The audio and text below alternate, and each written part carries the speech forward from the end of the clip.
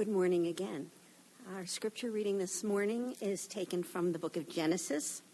Chapter 12, verse 10 is the beginning. Now there was a famine in the land, so Abram went down to Egypt to sojourn there, for the famine was severe in the land. When he was about to enter Egypt, he said to Sarai his wife, "I know that you are a woman, beautiful in appearance. And when the Egyptians see you, they will say, 'This is his wife.' Then they will kill me, but they will let you live. Say you are my sister, that it may go well with me because of you, and that my life may be spared for your sake." When Abram entered Egypt, the Egyptians saw that the woman was very beautiful. And when the princes of Pharaoh saw her, they praised her to Pharaoh. And the woman was taken into Pharaoh's house, and for her sake he dealt well with Abram. And he had sheep, oxen, male donkeys, male servants, female donkeys, and camels. But the Lord afflicted Pharaoh and his house with great plagues because of Sarai, Abram's wife. So Pharaoh called Abram and said, "What is this you have done to me? Why did you not tell me that she was your wife? Why did you say, 'She is my sister,' so that I took her for my wife? Now then, here is your wife, take her and go." And Pharaoh gave men orders concerning him, and they sent him away with his wife and all that he had. So Abram went up from Egypt, he and his wife and all that he had, and Lot with him, into the Negev. This is God's word. Have you noticed this? That every major decision you make brings a new set of challenges into your life. Maybe you've gotten a new job from time to time, a new circumstance. New decision brings new circumstances and maybe new challenges, learning the culture of a new work environment, dealing with a different type of boss, dealing with different regulations, different types of deadlines. Maybe you've gotten married and you've discovered that the most important decision of your life brought along with it new circumstances, new challenges, learning how to relate to another family, to your in-laws. Maybe you decided to start having a family and children come along, new circumstances, new decisions, new challenges, new threats that you now have to deal with that you never had to worry about before. Maybe you've just moved, right? Maybe you've changed location because of work, or like Abraham, you got a vision of a new life or something. Even with moving, and Becky and I can relate to that. Just a few years ago, we moved to Carroll County. We moved to Westminster. And we believed God was calling us to that move. We believed that move was an act of faith. It was a faith response to years of prayer. And so we moved. And yet, although we were responding in faith, moving to a new place brought along with it many new dynamics, new circumstances, new social dynamics, new challenges for us, for our children, dealing with a new school system, dealing with different regulations in the homeowners association that we're now in, what you can and can't do with your house, what you can and can't allow your children to do in the yard and in the street. Social customs, social assumptions and expectations that people have in different regions of the world, even different parts of our country, even different communities within our state of Maryland. Every major decision brings along with it a new set of challenges, and how will you respond to those challenges? Now, when God told Abram and Sarai to go as immigrants, we read about this last week when our series in Genesis began, starting in chapter 12. When God told Abram and Sarai to go, they went. God basically said to Abram, "I am going to bless you, and I am going to give you a family, and I am going to bless your family, and through your family, I'm going to bless all of humanity." And we're told that Abram got up with Sarai, with all their people, and they went. But new circumstances brought new challenges.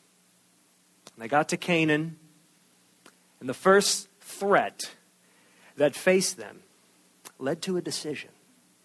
And that decision led to another decision. And by the time the whole ordeal is finished, the Egyptians are begging for them to go away. Hebrews chapter 11 in the New Testament, it's called the Hall of Faith. You've heard of the Hall of Fame. Well, Hebrews 11 is the Hall of Faith. And in Hebrews 11, it says, this one did this by faith. And by faith, that one did that. Actually, Abraham and Sarah are mentioned more in the Hall of Faith than anyone else. Even more than Moses is mentioned. The Hall of Faith takes up a lot of time, a lot of page space, just talking about Abraham and Sarah. But from this account that we've just read, it seems that they still had a lot to learn about living by faith. And I want to ask you a question. I want to open it up and hear what your response is. What is faith? What actually is faith? And you can give me as simple and practical and real world answers as you would like. It doesn't have to be, you don't have to quote scripture. It doesn't have to be a Sunday school answer. Anything you think. What, practically speaking, is faith?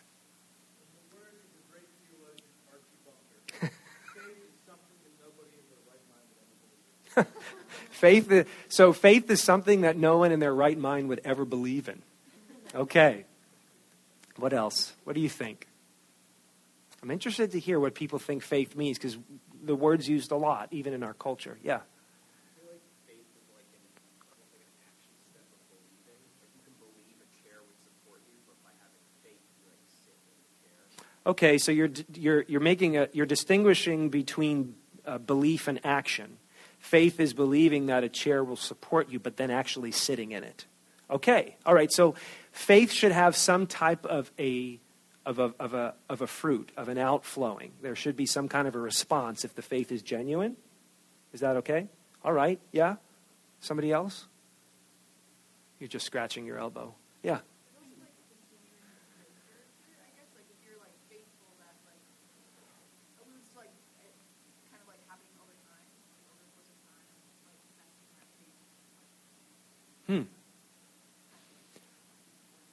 Okay, so you use the word faithful. So there's faith and then there's faithfulness. So there's an aspect of responding to your faith over time.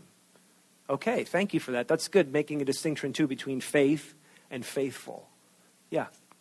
So faith has to have an object. Okay. Faith means something. It's not just feeling. Great. So faith should have an object. You have to have faith in something or someone, not just, hey, I've got faith. Well, unless there's something you're putting your faith in, you're really kind of leaving yourself hanging. Okay. Any more thoughts? What is faith? Faith and trust.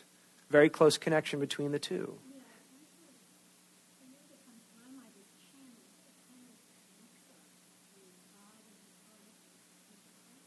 Faith, a channel that connects us to God and his promises. And you're associating faith and trust, which sounds similar to what Jonathan was saying about if you believe a chair will support you, you will sit in it. Yeah.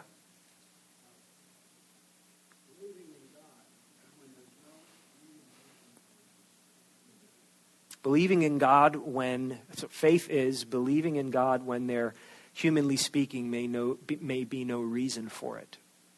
Okay. Okay. Yeah, one more.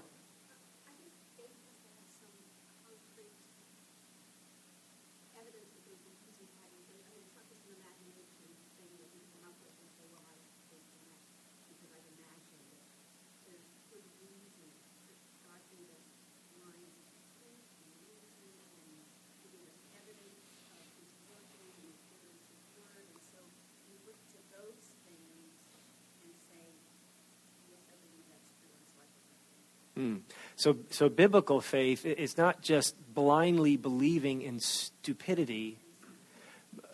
Biblical faith is rationally acknowledging that there is something to believe in.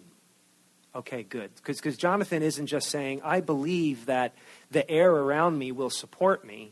And because I believe that, I'm going to fall backwards and be supported by nothing. No, Jonathan knows by good reason that there's a chair that's been designed well enough to hold him. Okay, good. So the world may look at your faith and say, you're a moron. Who would ever believe that? But as you look at the object of your faith, there is good reasoning behind why you believe that. Good. Okay, good. Yeah, there has to be a balance there with the tension. Well done. One of my professors in seminary defined faith this way. He said, faith is agreement with God.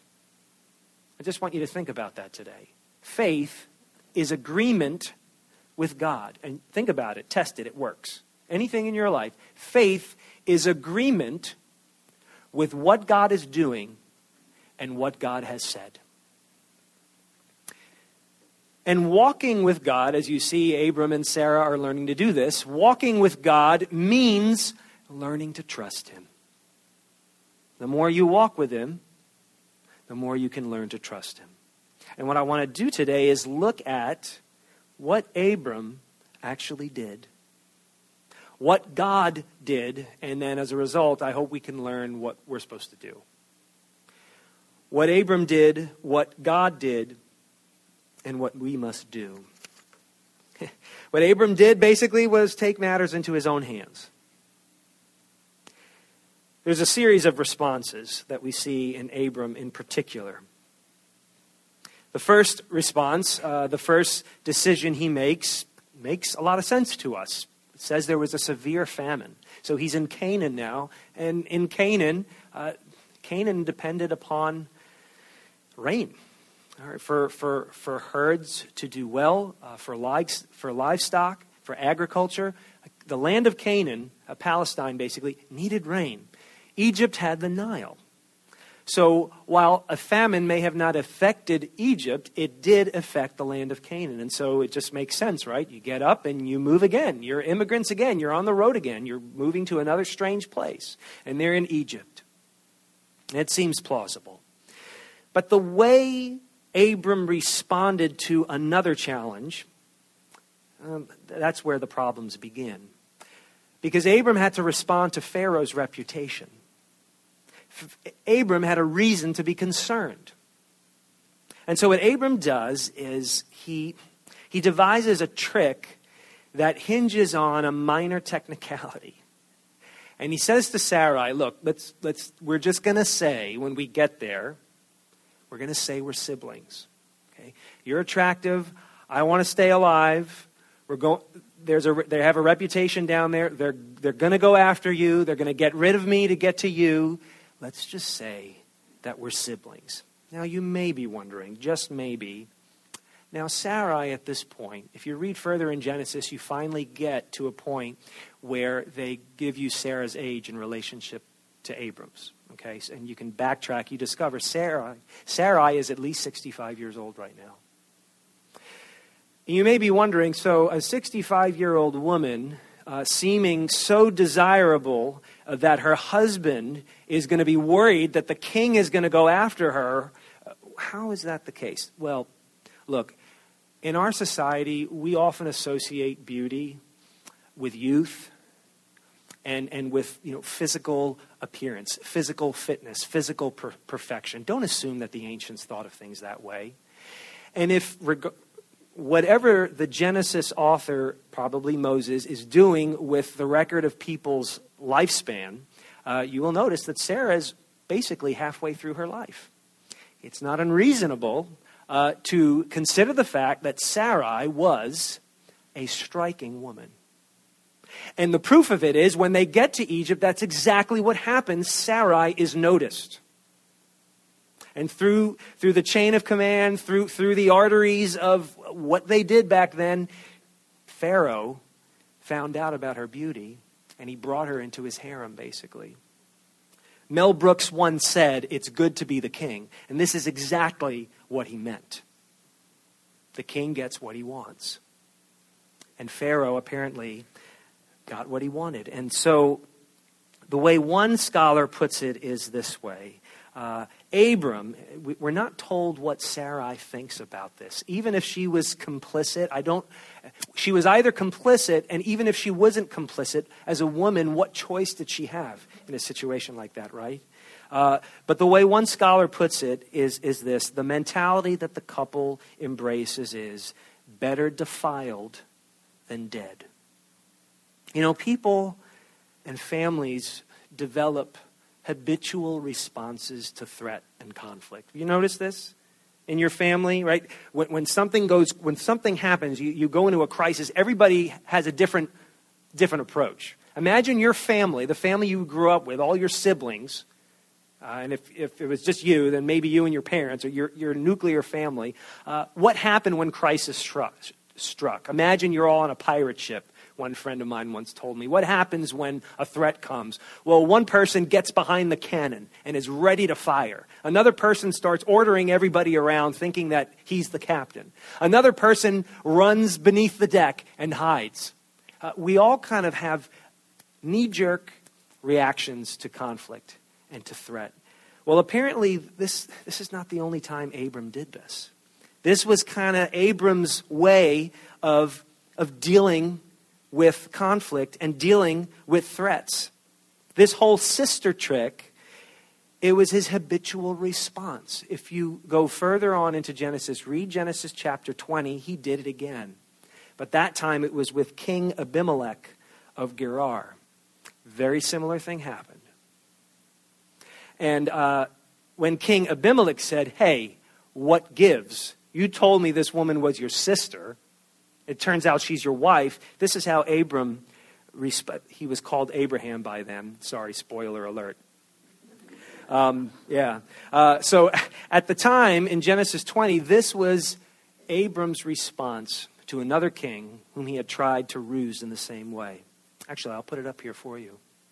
He said to Abimelech, she is indeed my sister, the daughter of my father, though not the daughter of my mother.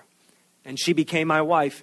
And when God caused me to wander from my father's house, I said to her, this is the kindness you must do me. At every place to which we come, say of me, he is my brother. So, they were siblings. They're half siblings. Right? That's the technicality. They're half siblings. Now, you're probably thinking, oh, that's so gross. Look, this is centuries before the Mosaic law instituted that there should be no incestuous marital relationships. Right? Abe and Sarai, they were raised as pagans. Right? His father, Terah, they were all worshiping other gods. Abram and Sarai couldn't become members of our church at that point in their lives. Okay? Just have some patience with them. And here's the thing, you can't miss the point of the passage, because if all you're focusing on is the fact that two half-siblings married each other, if that's what you're going to come away with today, you're missing the point of why this is recorded in Scripture. Don't miss the point that Abram's response to threats was deception. I'm in a difficult situation. I'm being threatened. I'm going to deceive. I'm going to think quick and come up with a ruse. I'm going to tell a half-truth. Now, what did that lead to?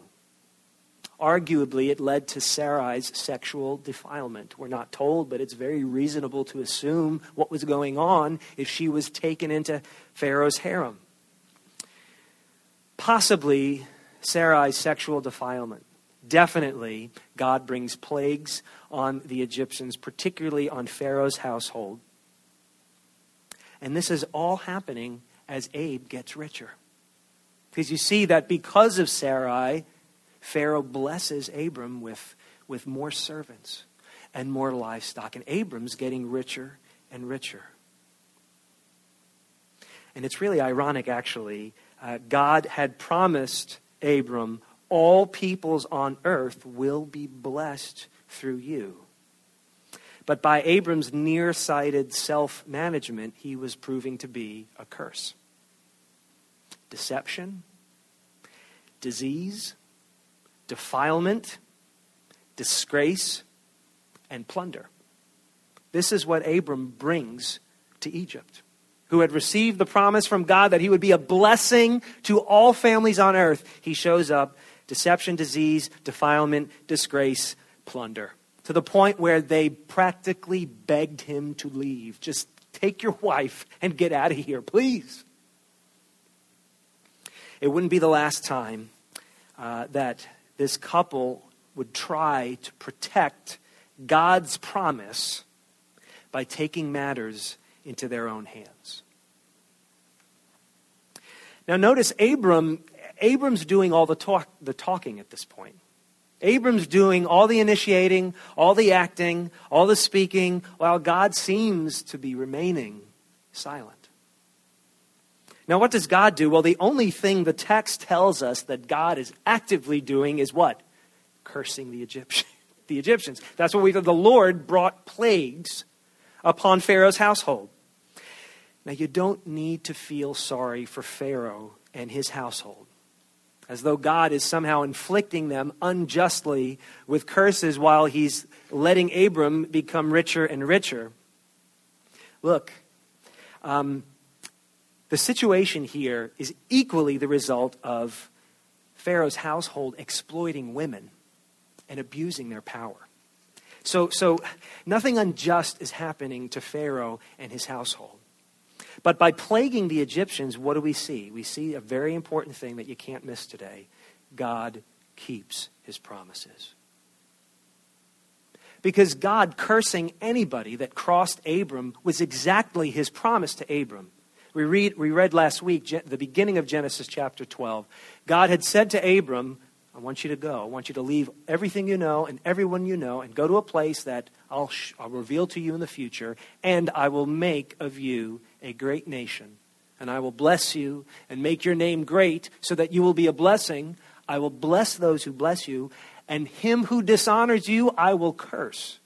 And in you all the families of the earth shall be blessed. The curses were just as much a part of God's promise as the blessings. So God made good on his promise to curse anybody who posed to be a threat to Abram and his family and the seed of promise. So wouldn't it also be true that God would have made good on his promise to bless Abram? But Abram didn't see it. Abram was just worried about who's going to curse me, who's going to hurt me, who's going to hurt us. Forgetting the fact that God had said, I am going to bless you. And actually, the only redeeming aspect to the whole fiasco is that through all of this, through Abram's unwillingness to trust the words of God, God still protects him and Sarai anyway. And he still blesses them. They leave Egypt with more resources than they had when they got there, escaping a famine. And they left with their lives. They were still alive. Regardless of what had happened, they were intact, they were together, and they were moving on. Walking with God, the thing you begin to learn when you walk with the God of the Bible is despite your lack of faith, he protects you. Despite the mess you make of your life and the lives of the people around you, God still blesses you. Have you ever been driving in the car and after about a half an hour, you arrive at your destination and you go, how did I even get here? You ever drive on kind of autopilot and all of a sudden you go, oh my, I've been thinking about all of these things. I haven't been paying attention to where I've been going, and somehow I managed to get to my destination safely in one piece. I didn't hurt anybody else, but I've been paying any attention, thinking about this, thinking about that. Thank God I'm alive. Thank God no one else is hurt. You can do that spiritually. You can go through your life, maybe for days or for weeks, maybe for years on autopilot, not aware of the impact you're having, not aware of the lives you're affecting by your decisions, and you finally wake up and go, oh my goodness, how am I even still alive right now? How have I not alienated every single person in my life? God has been he has been protecting me all along. Part of walking by faith with this God of the Bible is looking back and going, wow, I don't deserve to be here right now. And God has been faithful to me all this time. Now, if that's you, because that is me, I have acted and spoken and done things that should have compromised my existence, compromised my relationships, compromised the trust and responsibilities that have been given to me. And all I could say is, wow, God was looking out for me when I was unaware of the damage that I was bringing upon other people, or the damage that I was bringing upon myself. So if that's you also, this is an opportunity for you to thank God for protecting you. And despite what you've done, and despite what you've said, and despite the way you've been acting, or despite the way you've been living, this is an opportunity for you to recognize, wow, God really has blessed me. The Heidelberg Catechism was written in the 1560s in Germany. But it's quite a beautiful little catechism. And the very first question goes like this. What is your only comfort in life and in death? Now think about that. How would Abram at the moment and Sarai have answered this question? What is your only comfort in life and in death? And this is the catechism's answer. It's long, but I think it's worth it. That I am not my own. That I am not my own. But belong, body and soul, in life and in death, to my faithful Savior, Jesus Christ. He has fully paid for all of my sins with his precious blood and has set me free from the tyranny of the devil. He also watches over me in such a way that not a hair can fall from my head without the will of my Father in heaven. In fact, all things must work together for my salvation. Because I belong to him, Christ, by his Holy Spirit, assures me of eternal life and makes me wholeheartedly willing and ready from now on to live for him. For us, walking with the God of the Bible is really no different than it was for Abram and Sarai.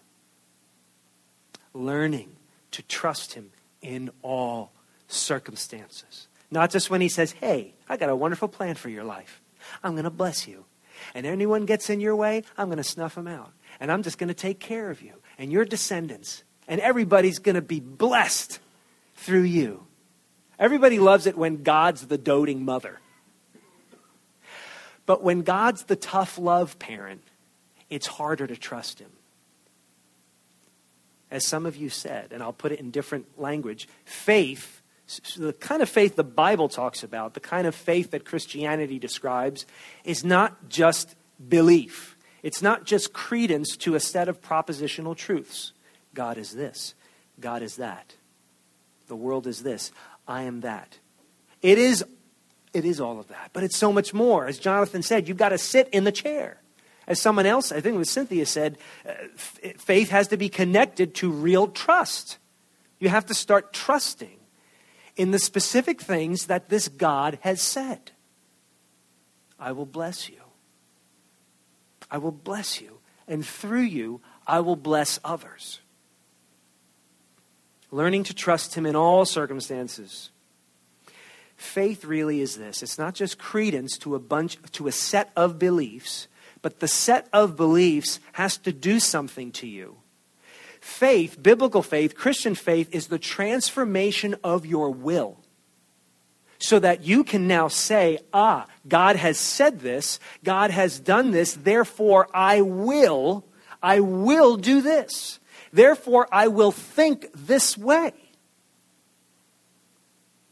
The very transformation of your will. So have you been taking matters into your own hands? Let's make this real. Think of what you've been living through and dealing with. Have you been taking matters in your life into your own hands? Like Abram, have you been relying on your wisdom? Relying on your good reasoning? Your tried and true, proven habits, your scheming, in order to protect yourself, in order to protect your people, your assets. Like Abram, has that made matters worse? Has that complicated things for you, for the people you're trying to protect? Has it made the lives of the people around you worse? Has anyone begged you to get out of their life?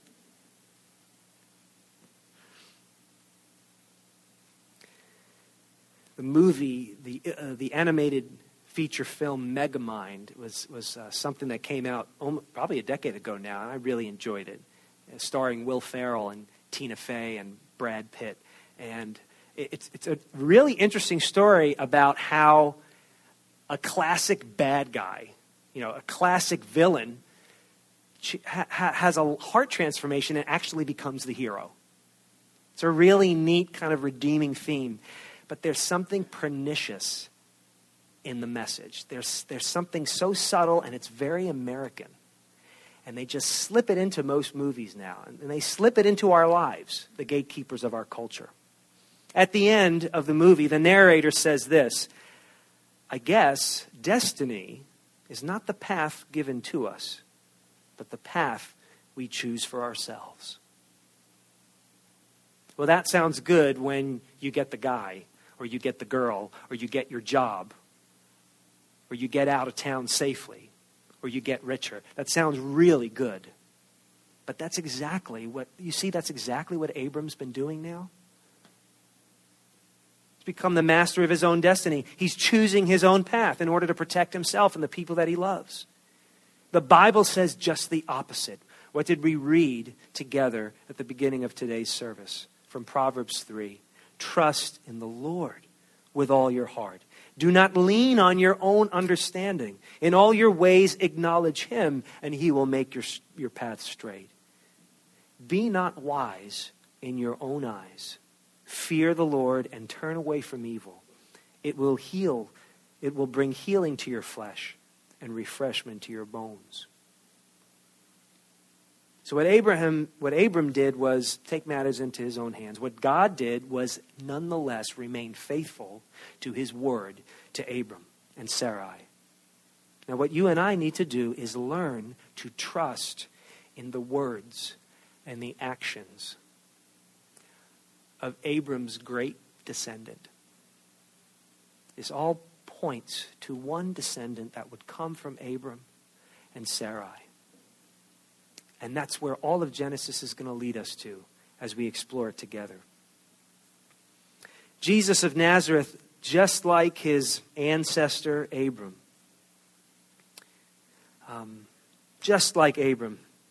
Jesus, after receiving clarity and blessing from God the Father, was put into a very difficult situation. If you read the Gospels, especially Matthew, Mark, and Luke, you learn that after Jesus was baptized in order to initiate his public ministry, the Spirit of God came down upon him in the presence of everyone, and a voice from the heavens echoed and said, "This is my beloved Son, with whom I am well pleased." If there isn't a greater blessing than that. And the Gospels tell us that immediately after that, the Spirit of God sent Jesus into the wilderness, where he fasted, being picked on and tempted by Satan for 40 days. Right, so you have this great blessing. The skies open up. You are my beloved Son. I am well pleased with you. Now I want you to go into the desert for 40 days and get heckled by the accuser. And that's exactly what happened. Matthew tells us, Matthew chapter 4, Jesus was led by the Spirit into the wilderness to be tempted by the devil. And after fasting 40 days, you talk about a famine.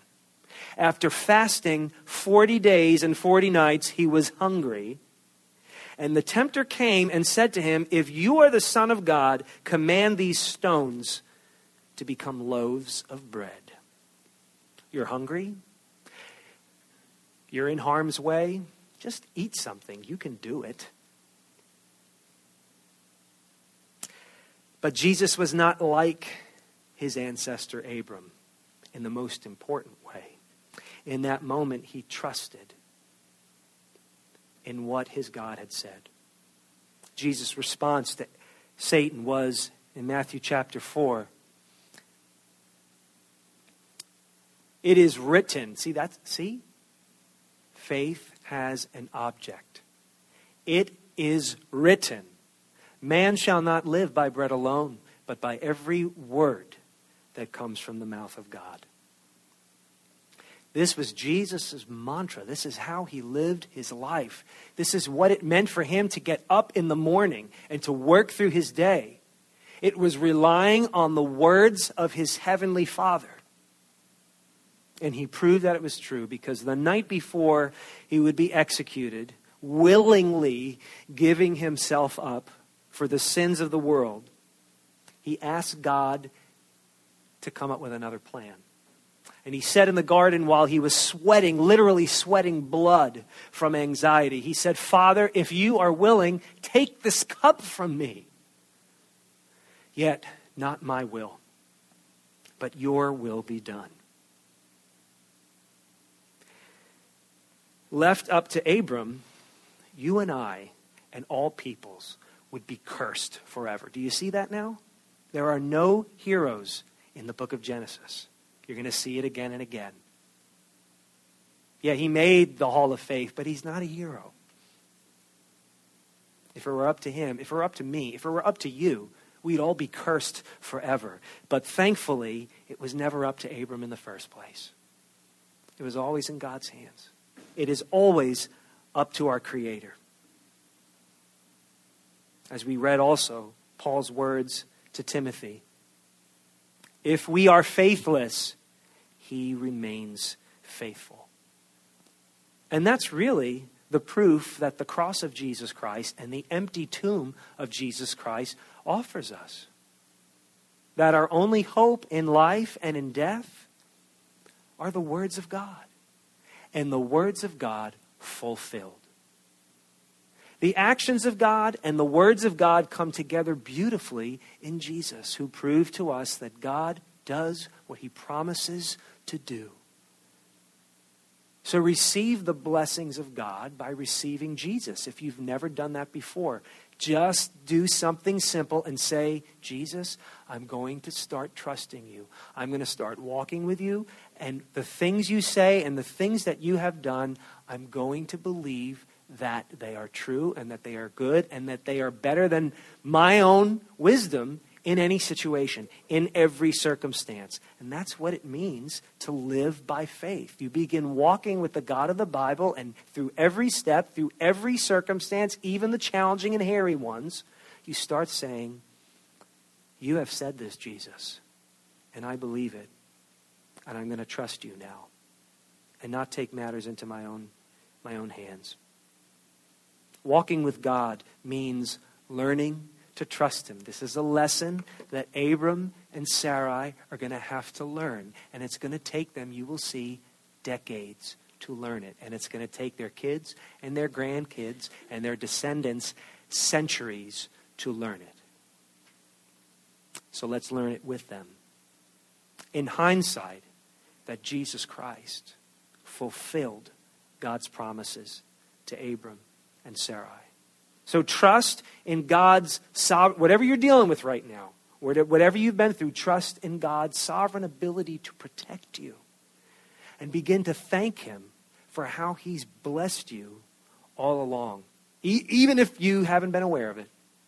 Despite the mistakes, look at how well he's taken care of you. And if you don't think he's good, and if you don't think he has taken care of you, you please come and see me, and we'll talk about it. For now, let's pray.